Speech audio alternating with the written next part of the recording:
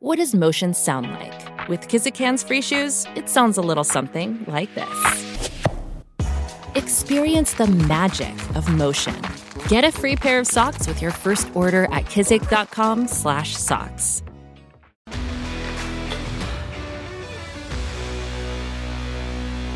An original Erie Otter joining us on the OHL podcast this week. But not only that, before he was an Otter, he was with one of my favorite all-time OHL teams in Niagara Falls, a draft pick by one of my favorite NHL teams in Hartford. So much to talk about with Steve Nimigon. A real pleasure, sir. Thanks for making the time.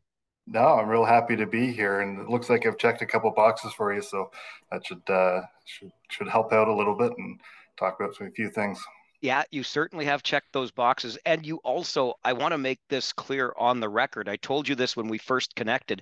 This is a guest by request on the OHL podcast. One of our fans, Tyler's his name, great guy, huge fan of the OHL, says, you got to get the first captain of the Erie Otters on the podcast. So here we are with the first captain of the Erie Otters. There you go. Awesome. Fantastic. Once upon a time ago, I always said it would end up as a trivia question somewhere down the road. So here we are, and it's funny to look back on that, but yeah, that's where we were.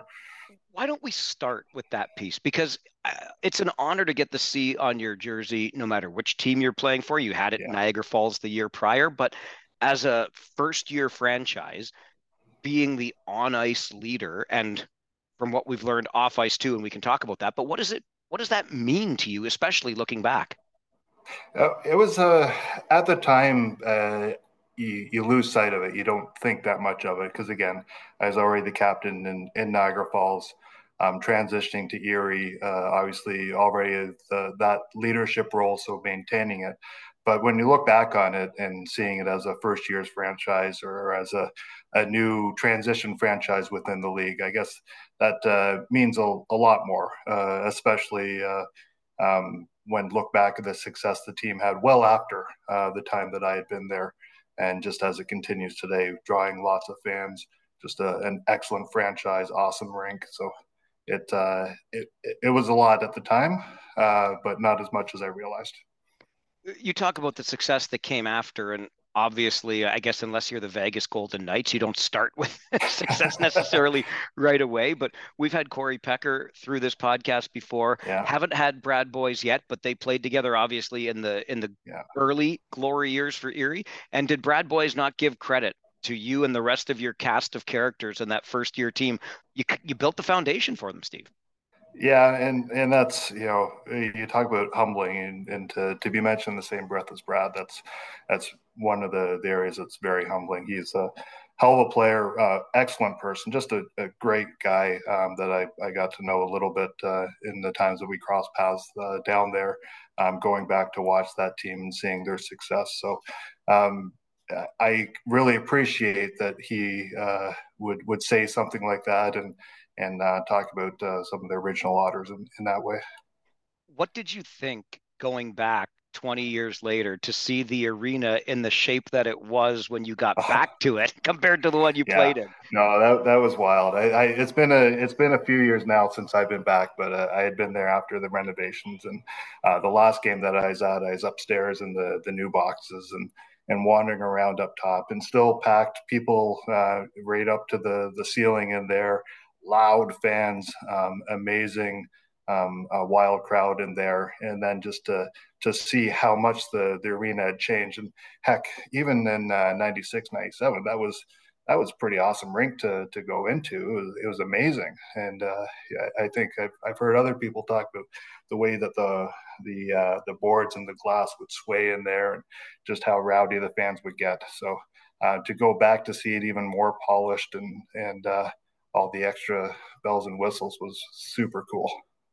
Would it be fair to say, Steve, that you never really expected to be an Erie Otter? Obviously, knowing the relocation was going to happen, but I think that when that last year came around for you in the Ontario Hockey League, you had expected to be perhaps somewhere else. Yeah, and that's just the way that I guess the sport goes. And I finished up my third year in Niagara Falls. Had a fairly decent final year there. We're working through. I'd been in order for the Whalers to maintain my rights the year before after drafting me, they need to make an offer, and they did. And at the time, my agents walked through and was, no, this wasn't the right thing, and we all agreed that we just move on and go after the full contract at the end of my third year. And it just didn't happen. After the end of the season, we were expecting an offer. We had agents were preparing counteroffer, had everything lined up, and just near the deadline, Hartford said nope, that we weren't going to sign, but please come back as a free agent, which I didn't. Went with the Sounders instead. But I still did not expect to be in Erie. Figured I'd go play in the AHL someplace.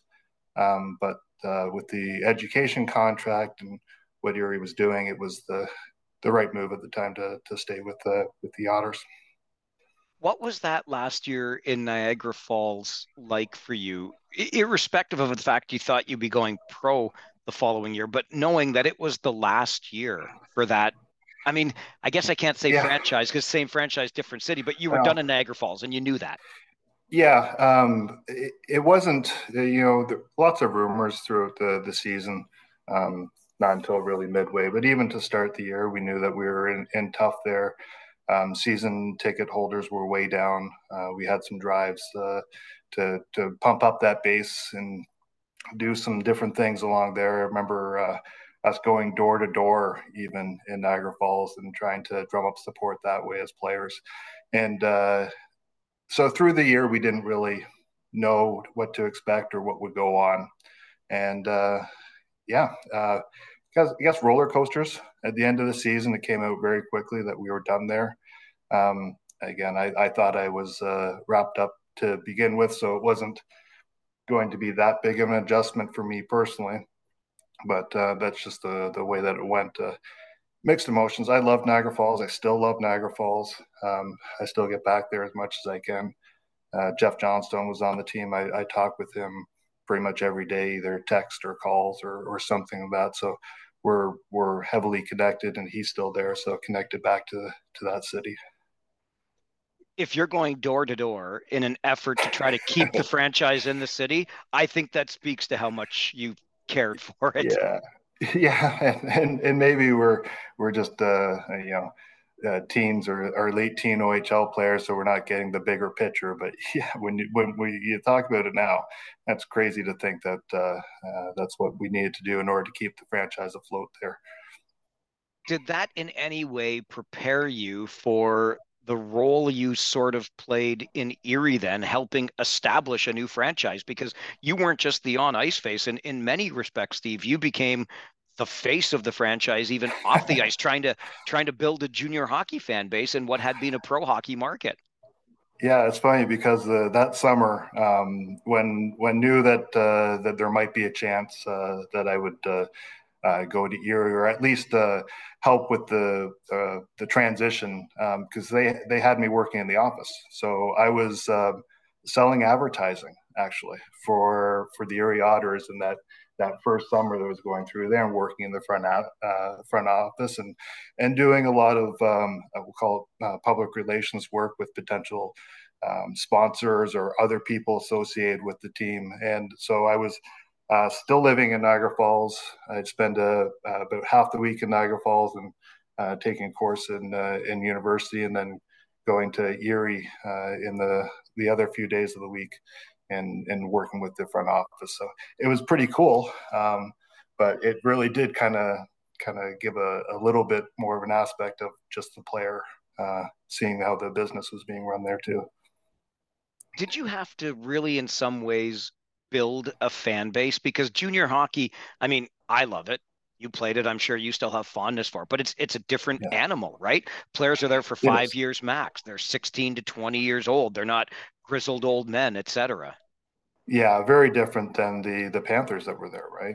Right. The East Coast team, a much different cast of characters as opposed to players that were working towards the NHL. And when the franchise moved there, I can't remember. I think there was 5 or 6 NHL draft picks already on the team, and then players that were being drafted and going to be up for the draft. So there was a lot of helping people understand that it's a prospects league.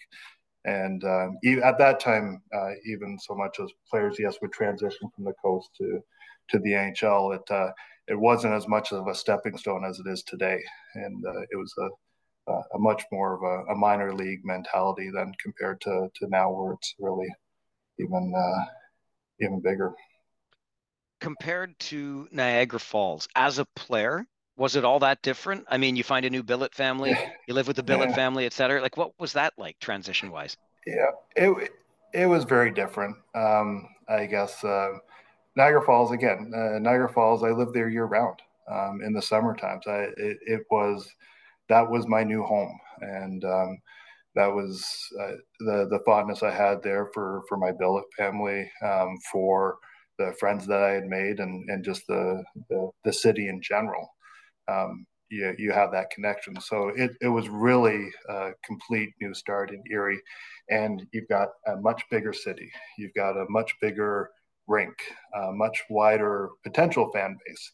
So it was a big transition. Then it was a different country, even though you don't think about that as, we had to have proper visas, and we had to go about different avenues that way. So it was a big transition, I think, especially again the size of everything compared to Niagara Falls. And all of a sudden, travel gets a whole lot more difficult too, doesn't it? Yeah. You know what? That's the one thing that was awesome in Niagara Falls. You're pretty close, right? You're close to Ketch. You're close to Guelph. A lot of the road trips weren't so bad. Even swinging across if you had to go east of the GTA, wasn't too bad. And Erie, it's still, you're adding 2 hours to everywhere else that you went automatically. And so we did a lot of road trips. Differently that year than what we had been used to, a lot more overnight or long swings and things like that. I didn't think about that. That's talk about digging up memories. Yeah, you're bang on. Well, I don't know about you, but I've always struggled sleeping on the bus. How did you manage trips? What was your way to pass the time, or could you sleep? No, you again at the time you just figure it out, right? So we sleep on the floor, you sleep across two seats, you learn how to contort your bodies in different ways. I know that one of the best moves it was in Niagara Falls, but we usually had a late road trip, an early season road trip up North Swing, hit North Bay, hit Sudbury, hit Sault Ste. Marie, and then do a straight shot back from Sault all the way to Niagara Falls. And that was usually around Thanksgiving, it seemed to be. But we had a big piece of plexiglass, of the old rink glass, that we would put between 5 seats turned around, and then we just made a big bed, and then we could just crash out and sleep there before we had sleeper beds. So that was our trick. We absolutely loved it. It's much more comfortable than sleeping on the floor. You know what? I didn't even know guys slept on the floor until I took one of my trips. I try very hard to stay in my seat, not get up. I don't want to go to the back of the bus. It's not my place to be. And then the one time I was doing it, we were coming home from probably the Sioux. Anyway, it doesn't matter. But I stepped on a poor kid sleeping on the floor. But I thought, like, where else is he going to stretch out, right? No, you learn quickly how to climb seats to get to the back of the bus. I learned way too late, Steve. That's bad, right? It's so bad. I was years into this before I started climbing on the sides of the seats to get there. Terrible. Yeah. Okay, so that first season in Erie, what was the fan base like? What do you remember of that first game? Like, did people get it? Did they show up? Were they excited? Did they cheer at the right time? Yeah, I'll say this: the Erie fans knew hockey. That was the one thing that was evident right away. The core base, it was convincing them to go to games. They understood the game. They understood the game very well.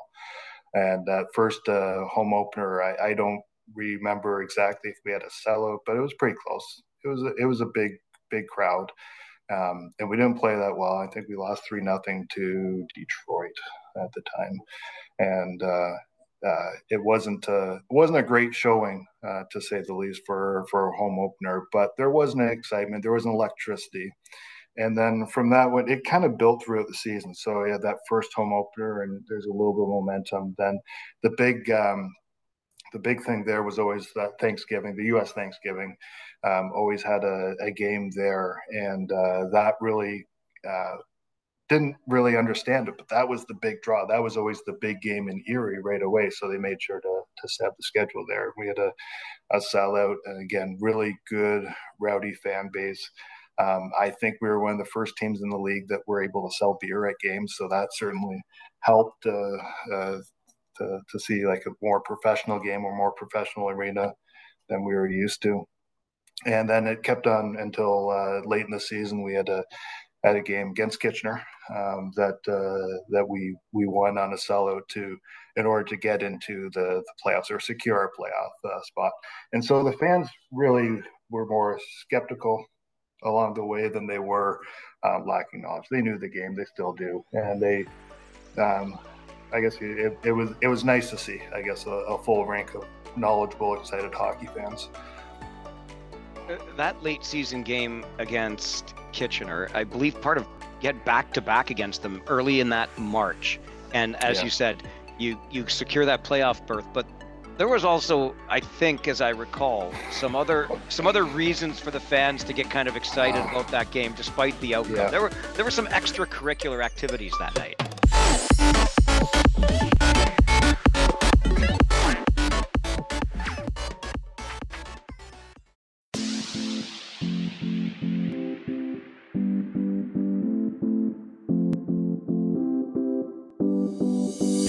Yeah, I think we were up by a handful late in the third period, and one fight, turned into two fights, and it seemed off of every draw there was about 7 fights in a row, and it was one after another and each one the fans just got more excited to the point where they were announcing the penalties. So the PA announcer would ask 5 minutes for, and then 5,500 people yelling, fighting.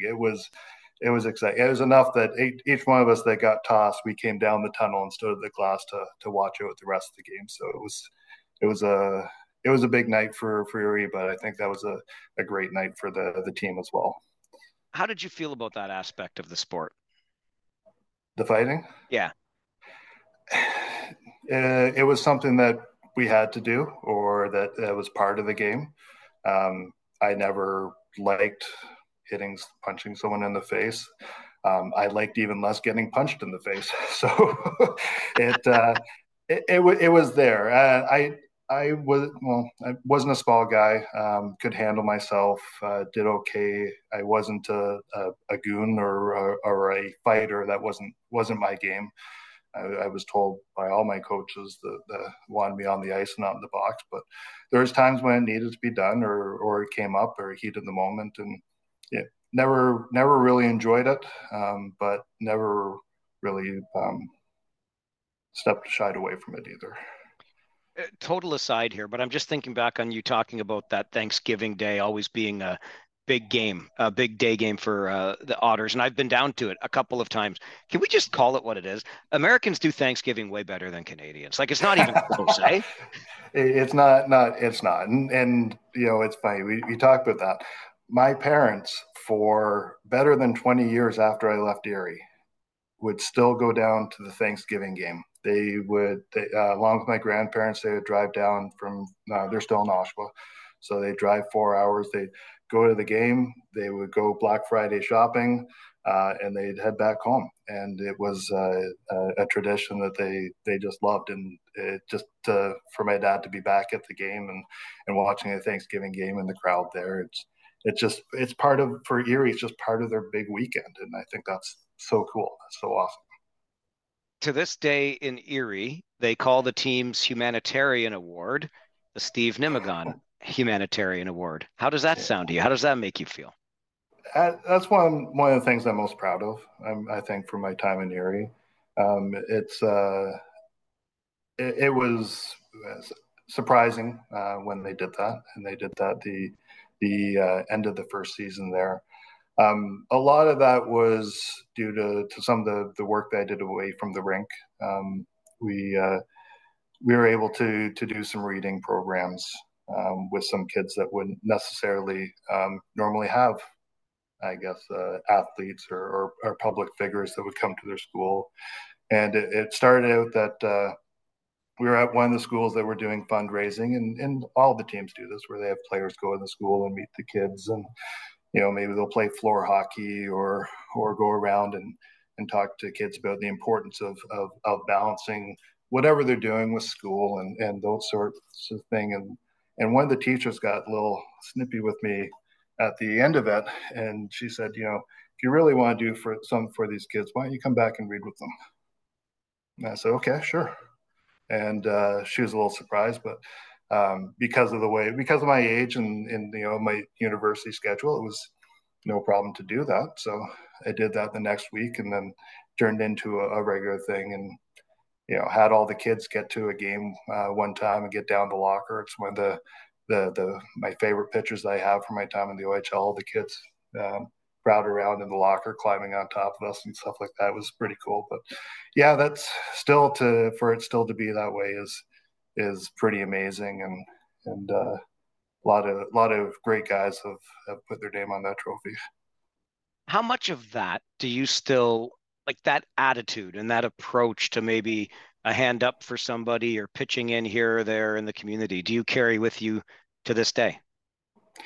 I think it's important. I'm probably not as active as I should be or would like to be necessarily.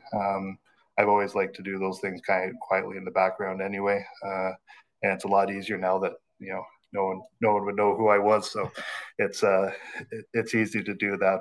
We do still some stuff through work and otherwise, but I think it's important. I think that if you have the ability to help other people, whether it be with your time or otherwise, it means a lot. Do you still keep an eye on the Erie Otters? I mean, they were kind of hard to miss when they had a guy named David playing there, but.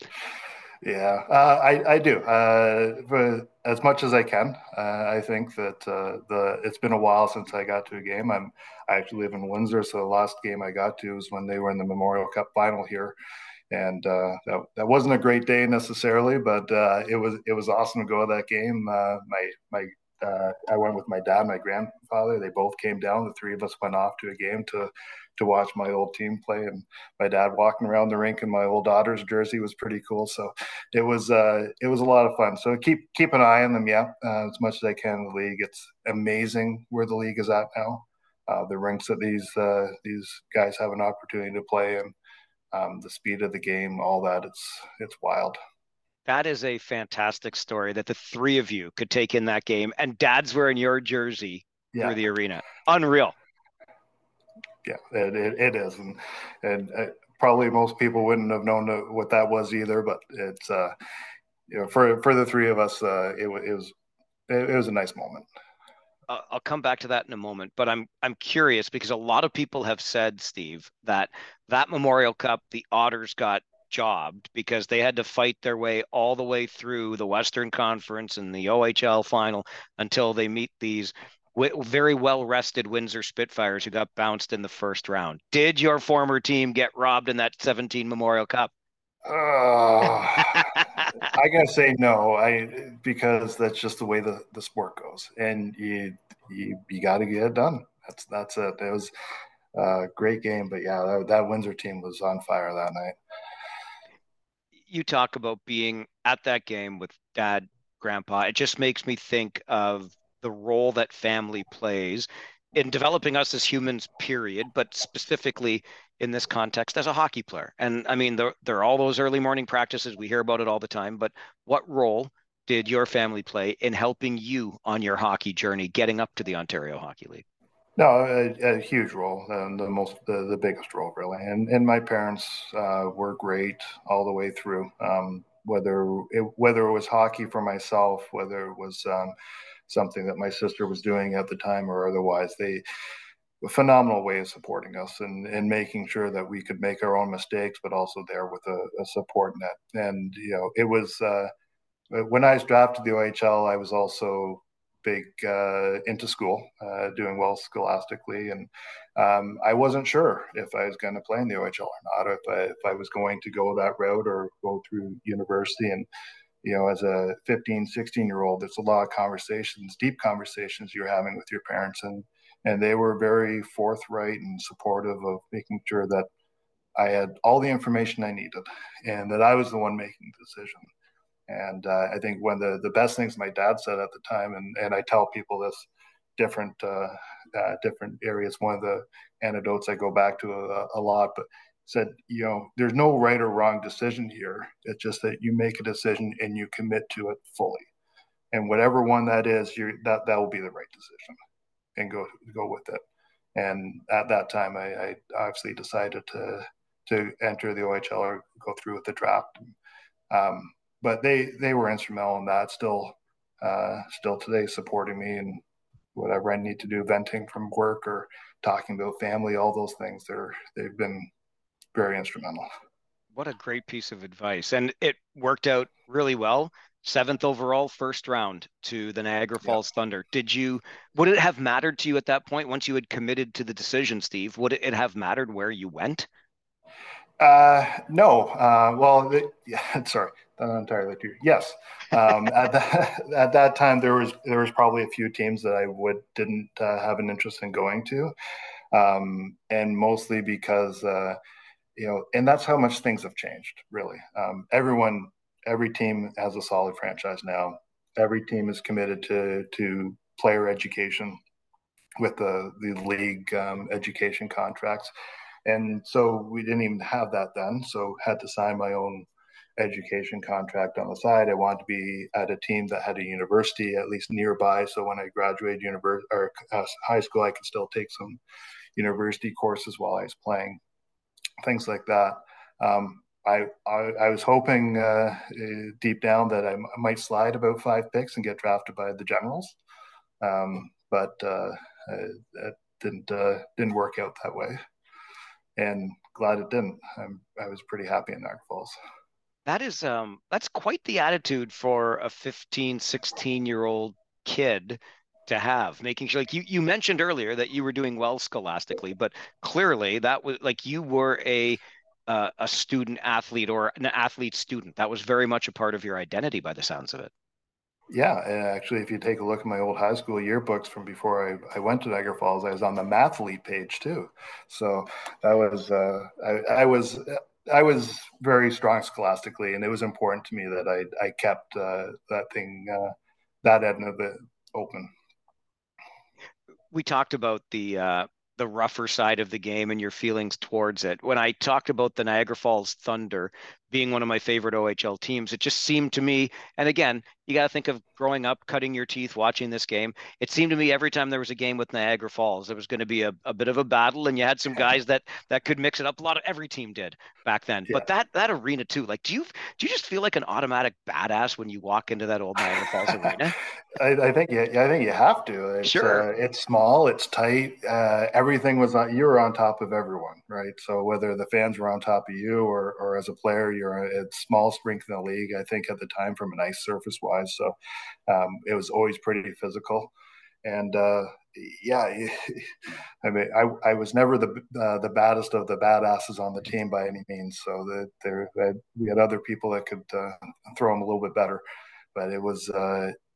You take a look at some of the tough guys that went through that team too. It's like, wow, those are some big boys, and maybe the black and red just looked mean, and AC/DC Thunderstruck. It all kind of rolled together.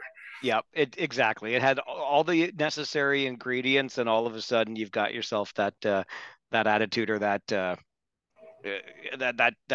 people. That's what they expect, right, from this particular team, for example. But getting back to you being there as a first rounder, how did you find the step into the Ontario Hockey League? It was a tougher adjustment than I expected. I expected to go in there and earn my way onto the team, obviously, but also earn my way and then get lots of opportunities, lots of ice time. And that year was really tough. I wasn't getting ice time to start the year. And it was, I understand that's kind of just the way things are. And at the time, though, you got your blinders on, you can't figure it out. And so it took a couple of months before I started getting a lot more, regular shifts and being out there and adjusting and still making sure that made the most of the opportunities that I had. And obviously the team wasn't a very good team that year, and things progressively got worse throughout the season. But by around December, and we had made a couple moves and got more ice time, was playing more regularly. Started to see things a little bit better, and then as that progressed and got more opportunities, I blew my knee out.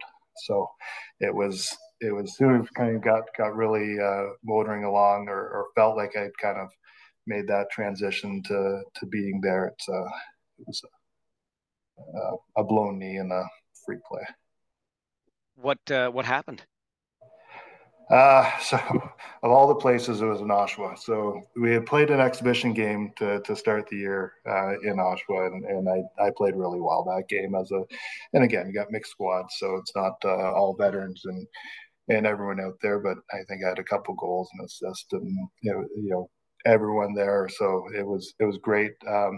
And so went back there in January of that season. Lots of friends and family there, but it was just I was playing off wing because I had the opportunity to play with a couple of different guys after training. Puck run around the boards in our own end. Picked it up. I saw someone coming at me from the other side and braced to absorb the hit, but everything else went around and my foot stayed in the same spot. So it was a bad situation at that point. What was the recovery like? That was really tough. I was 17 at the time, and obviously stock was going up for the NHL draft now that I was getting a lot more playing time. And so it was about a month from the injury to surgery, and then surgery was a lot more aggressive, invasive than it is now. Then crutches, I think, for 8 weeks or something silly like that afterwards. And then it's all straight into therapy. And so I think it was physically tough, mentally tough too, because at that time too, I actually moved back to Oshawa because of the timing of the school semester, because I could concentrate on getting the recovery time that I needed.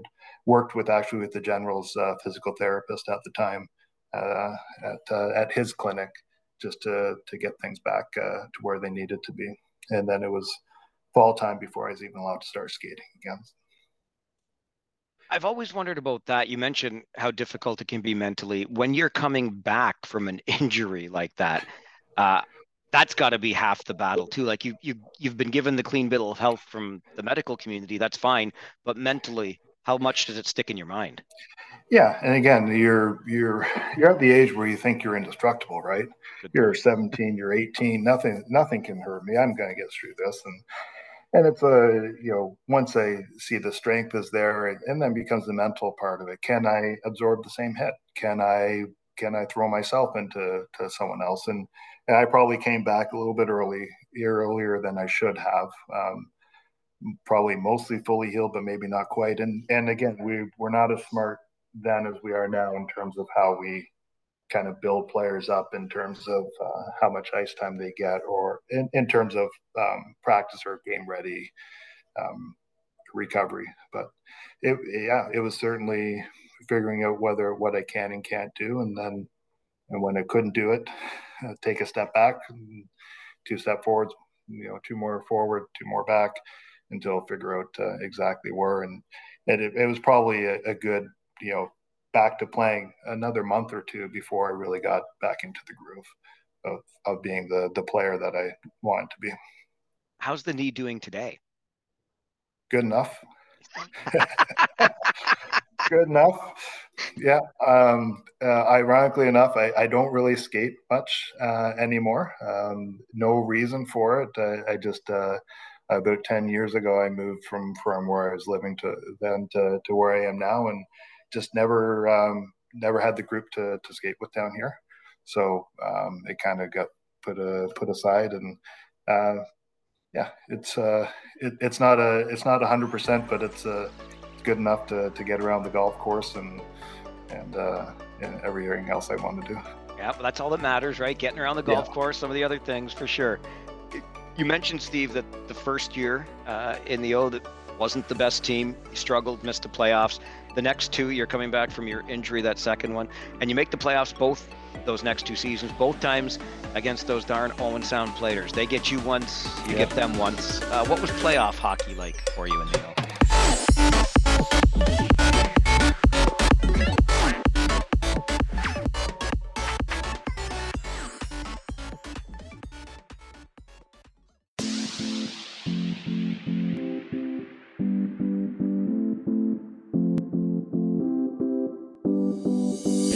Yeah, playoff hockey was a lot of fun. Loved it. Like to this day, that the smell of hockey in the springtime, and you'll know it because you get on the bus and you know that time of year. But there's just something about it. And at that time, obviously, we're pretty excited. We're young and going back and forth there. My first year was an awful playoff for me personally. I separated my shoulder in the second game. Of I think a 6-game series. So those next four were pretty tough. I remember getting loose on a breakaway. I couldn't shoot, so my left arm was kind of just with my right arm trying to flip it on net, sort of thing. But again, you play through those things at the time, and it's just again just the excitement, the feel of it, working towards the goal of winning or eliminating a team. It's different than just one-off games. And then that second season against Owen Sound, that second playoff the next year, my third year against Owen Sound, that was a lot of fun because we were firing all cylinders and the team was humming. It was exciting hockey. And you get the chance to advance that time too, which is right, the ultimate feeling for sure. Yeah, big difference, and that was and we had a good series. So to feel that and win, that there isn't too many feelings like it in terms of advancing in the playoffs and working one step closer to that goal. What was your least favorite building to play in?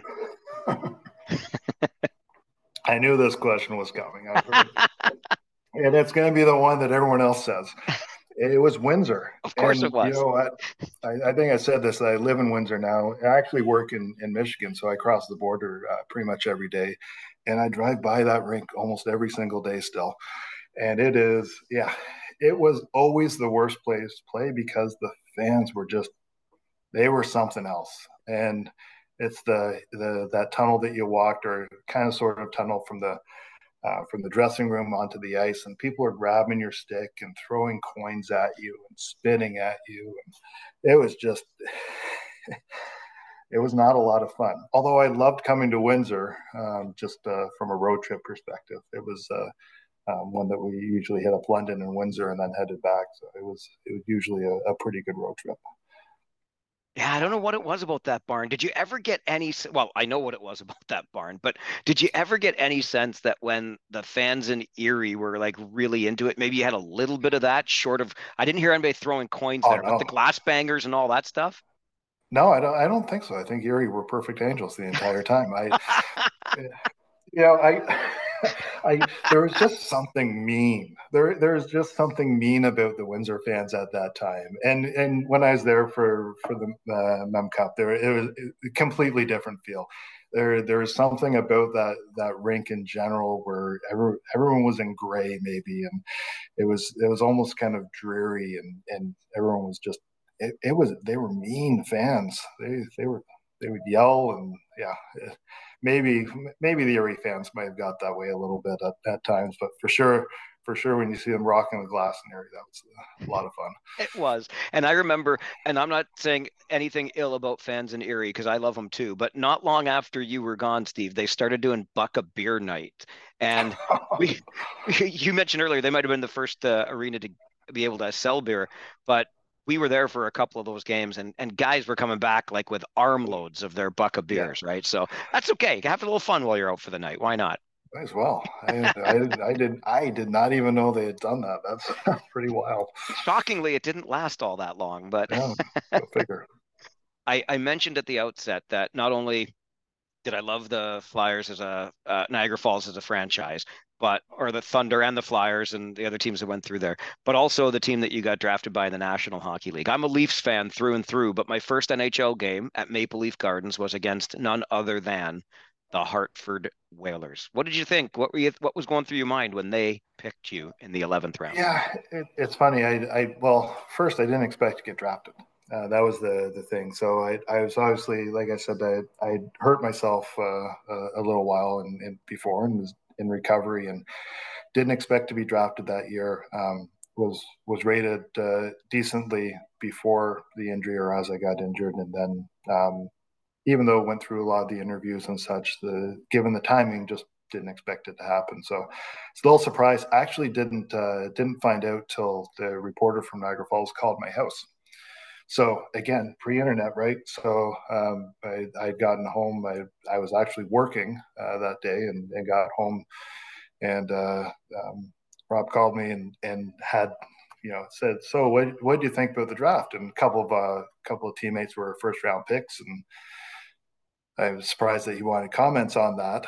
And then he's like, no, you got drafted by the Whalers. I'm like, oh, hey, Mom and Dad, guess what? It was kind of a, and then shortly thereafter, someone from the team called me. I think I hung up the phone, and they called immediately afterwards. But it was obviously pretty exciting. It was more of a, okay, that's the next step. Next step is to find a way to sign and move on. But I always kind of thought there was great uniforms, cool. There's something cool about the Whalers, so I was excited to be drafted by them. And you still see the Whalers hats kind of floating around in different areas, or shirts and jerseys and stuff like that. So it was an exciting time. Unfortunate that it wasn't more than a few years later that it moved, but it was exciting at the time. Yeah, I couldn't agree more. It's a classic logo, a classic jersey. Every time you see it, when you look back on that, because it didn't work out perhaps the way you would have thought at the time, any regret? No, not at all. And I'm a pretty fortunate guy. I've got a great job. I've got a university degree. I've got great friends from hockey. I've got great connections through hockey.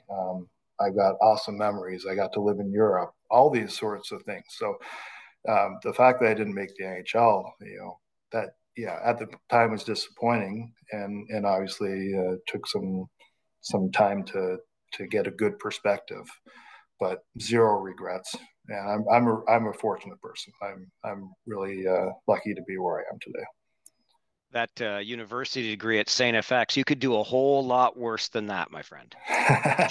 Yeah, and that was again, but the OHL gave me that opportunity, right? And again, the education packages are different than they were then, but that was one of the big reasons why I was able to go to X at the time so quickly, was because I had my school package, and then the team out there was awesome in the experience. How'd you like the hockey in, I don't know what they were calling it then, but U Sports today? Yeah. It was an adjustment because of the short schedule, right? Right. 28 game season. So 1 or 2 games a week, and a shorter season, so a longer practice season. So practices were intense, and that was one adjustment. I loved the hockey. It was great that, again, after the adjustment of no fighting, or essentially no. So it was a little transition from there. That was the first time I had played with the red line. So that was it was a faster game at times, but just the intensity that every game mattered was pretty wild, and because of that, every practice mattered. And Danny Flynn, who's the coach there, had us very well prepared, and practices were intense. So it was once the transition was there, it was fantastic hockey, and the skill level was much higher than anyone realized at the time. We've got Danny's son, Brad, as an assistant coach in Kitchener right now. Are there any stories about his dad I should remind him of? Oh gosh, they can tell on the podcast. No, one, that's awesome. Well, send him my best. I It was will. great. Glad to hear that that's where he's landed, and if he's got his dad's skill set, then he's going to be a hell of an addition there. Danny is a phenomenal coach, a phenomenal hockey person. Yeah, I've heard nothing but great things about him over the years on this podcast. He's scouting with Columbus. We still see him around the rink on a regular basis. And I think this game is just better with a guy of Danny's caliber in it, quite frankly. Oh, absolutely. I have yet to meet anyone, and I've met a lot of really smart hockey people. Anyone as in tune with the game as Danny was, and just his ability to see what it is to dissect the game and then communicate that back to people. It's just excellent. He's the game's better because he's in it. I was just talking to somebody on the podcast recently with a very similar kind of trajectory as yours. Got the education package, went to Europe, and you've made it very clear that the education package was something that was really important to you. What advice would you give to a player coming into the Ontario Hockey League today when it comes to maybe the importance around that scholastic package? I think it's about being a well-rounded person, right? And not taking a myopic view of any one thing, whether it be hockey, whether it be school, whether it be something else that you're passionate about. The packages they have now, and you'd know better than I would, but I believe they have a grace period now from the end of their final year to when they need to use it. At the time, for us, for those of us that had school packages, we couldn't play one professional game. If you signed a professional contract, the moment you do that, your package is null and void. So it transitioned us a lot quicker. So I think it's just take the opportunity, slow down, enjoy the moment, but take the opportunity. One thing that I've learned for certain about you today, Stephen, you were talking about how fortunate you feel with good job, still in touch with people you played the game with, those networks, those connections, etc. But somewhere along the line, you became a hell of a chef. When did Steve Nimigon become such a foodie? Come on. Oh, you've been checking my social media for that one. Yeah, I don't know. I think probably a little bit when I was in school, but mostly probably when I played in Europe. Played with lived with two other two other Canadian players, and I was the cook in the house, and then that became my new thing. Once I stopped playing, that's what I love to do. That's how I unwind. I think it's awesome. So I don't know if a foodie such as you would slum it with us Windsor pizza loving guys, but for me, it's the best stuff going. So I live about a 3-minute walk from one of the top spots here in Windsor is Antonino's. And that's my spot. That's my spot. So yeah, I'm walking distance to Antonino's, and yeah, they put up a good pizza. Now I can't get behind the whole canned mushrooms thing about Windsor, but I'll give them the shredded pepperoni and the cornmeal crust. So those are the two wins. But Windsor pizza, it's a cult. Don't get too wound up on it. Well, that's and when I lay claim to Antonino's as my spot, there are others who will pick. There's 2 or 3 other really popular places, but no, for sure. Well, yeah, the first time I'm actually relatively new to the Windsor pizza scene, and we actually picked one up after a game one night, and I was like, I'm not going to lie, Steve, I dummied pretty much the entire box on my drive home. So there you go. That's an acceptable behavior. I do the same thing. Listen, it's great to get some time with you on this podcast. One of the original Erie Otters and the first captain of the team, the Steve Nimigon Humanitarian Award carries on, and you got it all started. Thanks so much for joining us. No, I really appreciate being here, and again, it's humbling given the guests that you have had on here. So it's been a lot of fun.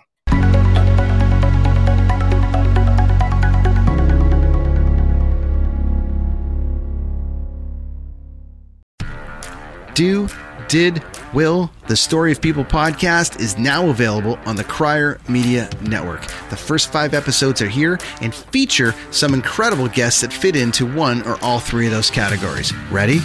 Tara Sloan from the San Jose Sharks, Undercurrent Podcast at NBC Sports, Marianne Iveson from Iveson Voice and the Let's Take This Outside podcast to talk about the world of outdoors as well as voiceover land. Ariana Hunsicker, future Canadian Paralympic swimmer, already winning tons of awards for this country. Scott McGregor from the Hot Wallet podcast to dumb down the world of crypto, Bitcoin, and NFTs so you don't have to. And Jackie Holowati from Climate Pledge Arena in Seattle, Washington, the first net zero carbon certified arena on the planet. Wherever you get your pods, wherever you watch your pods, and on the Crier Media Network. Another Sound Off Media Company podcast.